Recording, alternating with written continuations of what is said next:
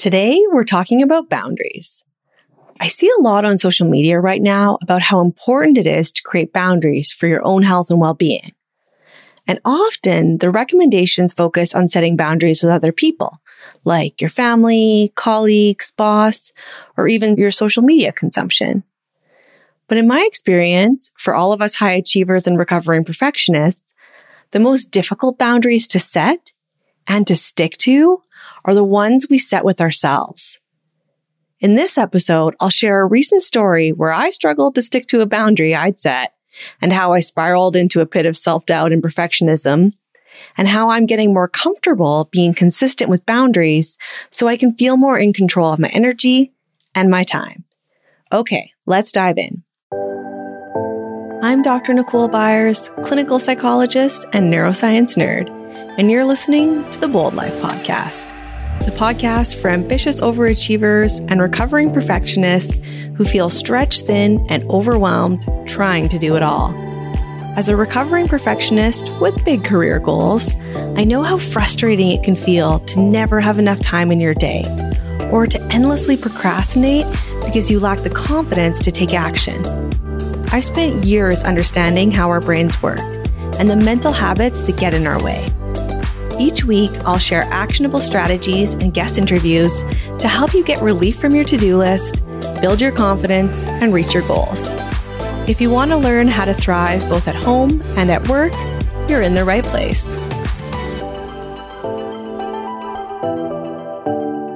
This summer, I got asked to hold a date for a client project. I put it in my schedule. I blocked the time. You know, I'm a fan of blocking time so that you're not trying to squeeze things in at the last minute. And then the weeks went by and I heard nothing. I got no confirmation from my client about whether they needed the date or not. I have a 5 business day cancellation policy in my clinical practice. All my clients know that. So when I hadn't heard anything about a week and a half before the date, I sent a follow-up email asking, "What's up? And do I still need to hold this day?" I got no response for a couple of days. And then they finally emailed me back and say, "We'll let you know by Friday," which would have been exactly 1 week in advance. So basically, to meet my 5 business day notification deadline, they needed to tell me first thing Friday morning. Once again, I'd heard nothing back by Friday afternoon, so one of my team members and I decided we would book the next Friday for professional development instead. There was an interesting talk happening the following Friday, and we agreed that since we hadn't heard anything back from this client, we're going to book the time and sign up. So I moved my schedule around, booked my spot in this training, and went on with my day. Then, later that afternoon, after 4 o'clock on a Friday afternoon, I get an email from the client confirming they still want the day. And my first response from my inner perfectionist and inner people pleaser was to say fine, to let them have the date, even though it was outside my boundary of 5 full business days, and I had already agreed to attend something else that would have to be canceled. But this isn't my first rodeo of me bending over backwards because I feel like I should make time in my schedule for someone else. So I forced myself to take a hard look at the thoughts and beliefs my brain was throwing at me to guilt me into saying yes. One set of unhelpful beliefs my brain has learned that keep me saying yes to things at work when I really want to say no are the beliefs and values I have around my expectations for success, including beliefs about money and how I want my business to succeed. I often guilt myself into saying yes to extra work when I get into a bad headspace financially, when I start to worry that my business isn't hitting key metrics that I've set for myself. Metrics, which to be honest, I've totally pulled out of nowhere sometimes. I've created this vision in my mind of what I think it means when my business is successful. And part of that is me working a lot and seeing a lot of clients so I don't have to worry about finances. So I end up saying yes to extra client work, especially when I'm in a bad mindset about money, when I'm feeling pressured in any way about finances. Like if we have an unexpected expense, or I look at my business books and they're not as good as last year. Even though the logical part of my brain knows there are many reasons for this that are outside my control, like a pandemic and inflation and so many other things. The emotional part of my brain guilts me into saying yes, so I can live up to some standard I've created for myself about what it means to be successful. And I know when I get into that mindset, if I'm honest with myself, it's never going to be enough. There's no magic number that will make me feel financially secure enough to start saying no. Because the real pressure isn't about the dollars per se, it's about my beliefs around hard work and success. Another reason my brain has trouble saying no to extra work is I worry about letting others down. This was a good client I'd worked with for years, but they do know my guidelines. I was still worried they'd stop referring to me if I say no. Then I'll end up with no clients and broke and my business will fail. And what does that say about me? That I'm not good enough, that I'm a failure. So I feel this pressure to say yes. And these are pretty common reactions for us high achievers and recovering perfectionists. Our brains guilt us into saying yes because we want to succeed. We want to be able to do it all, to reach these often unrealistic standards we've set for ourselves. So often as high achievers, it's not necessarily about making others happy, although that inner people pleaser is definitely part of the equation. More often, it's about the standards we set for ourselves. That nagging inner perfectionist makes us feel like a failure when we say no, that we're not measuring up. Or because we like to challenge ourselves and we want to do that extra thing. This was a client I like working with on a project that's interesting to me. And I often get pulled into overworking and overscheduling myself when it's something I'm interested in saying yes to. I want to give that extra talk or write that extra article or plan a craft night for me and Allison. Our brains have these default responses. And those responses are learned through our experiences. Experiences we had when we're younger.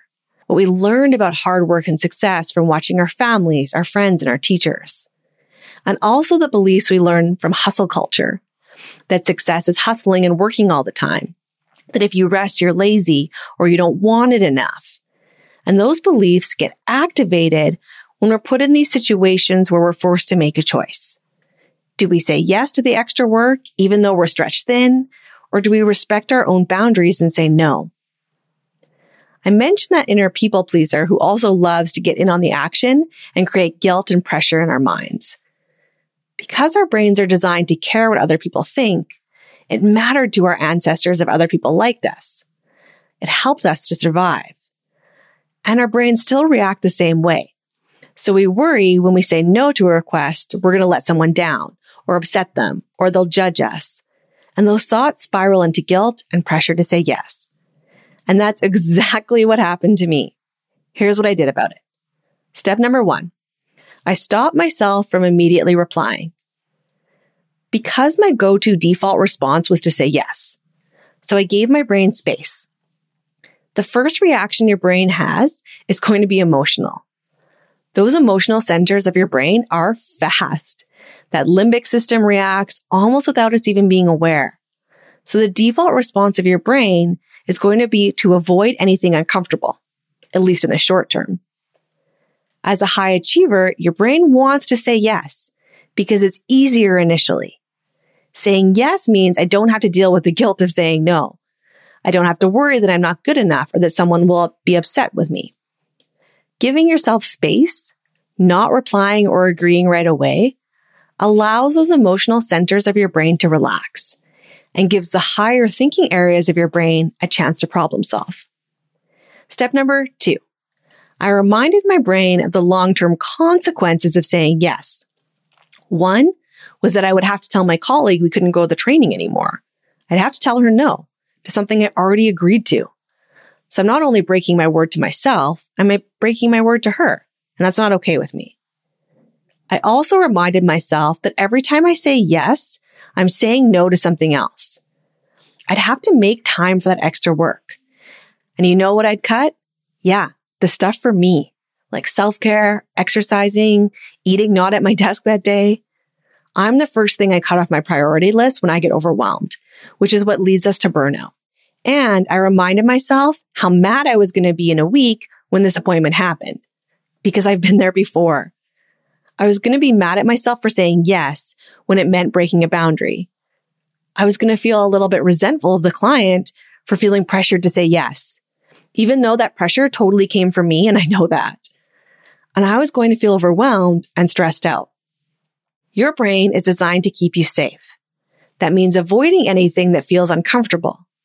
Saying no to extra work when that inner perfectionist and inner people pleaser jumps in and tells you that you should be working feels uncomfortable. Our brains are quick to focus on the short-term benefits of saying yes and the short-term consequences of saying no. By reminding our brains of the long-term consequences of that choice, it can be easier to respect your own boundaries and say no with confidence. Here's how to do this exercise in your own life. The next time you're asked to take on something extra at work or at home, don't answer right away. Give that emotional brain a chance to turn off and your analytical brain a chance to help. Pull out a piece of paper and divide it into 4 parts. In the top 2 sections, write down the reasons your brain does not want to say no. These are the risks of saying no and the benefits of saying yes. For example, the risks of saying no to my client were that they might not work with me anymore. I'd lose the income. It might impact my reputation in the community. I might never get another client again. Even though I know these seem far-fetched, your brain is having these thoughts. Write them all down and don't judge the thoughts. Examples of benefits of saying yes are that I kept my client happy. I get the extra money. I get to keep getting referrals. Then, on the bottom 2 sections, write down all the reasons you want to say no. These are the benefits of saying no and the risks of saying yes. For example, the benefits of saying no to my client is I stick to my boundaries. I have time for that extra training. I didn't have to say no to my colleague instead. I had more time for other tasks. And the risks of me saying yes were I'd feel rushed and overwhelmed. I might not do a good job. I'd let myself down and I'd let my other colleagues down. The goal with this exercise is to start training your brain to get out of that default yes answer to everything and to remind your brain of the long-term consequences of saying yes all the time. This episode is brought to you by my free daily productivity checklist. Ever wished you had more time in your day? This workbook will walk you through the steps I use to set up my day to maximize productivity so you can get more done in your day without feeling totally overwhelmed or staying up all night to squeeze it all in. You can download your copy at drnicolebyers.com/checklist. That's drnicolebyers.com/checklist. Okay, let's do a quick recap. It's hard to say no to extra work and be consistent with boundaries we set for ourselves and with others as high achievers because our brains want us to say yes, because it feels more comfortable in the short term. It's easier to say yes rather than worry about all the what ifs of saying no. But over the long term, that's how we end up burning out with jam-packed schedules, and we're frustrated with how our time feels totally out of our control. And you learn an exercise to turn off your brain's default emotional response and get your brain focused on why learning to say no more often is actually going to help you reach your goals faster. Thanks for listening. I'm Dr. Nicole Byers, and this is the Bold Life Podcast.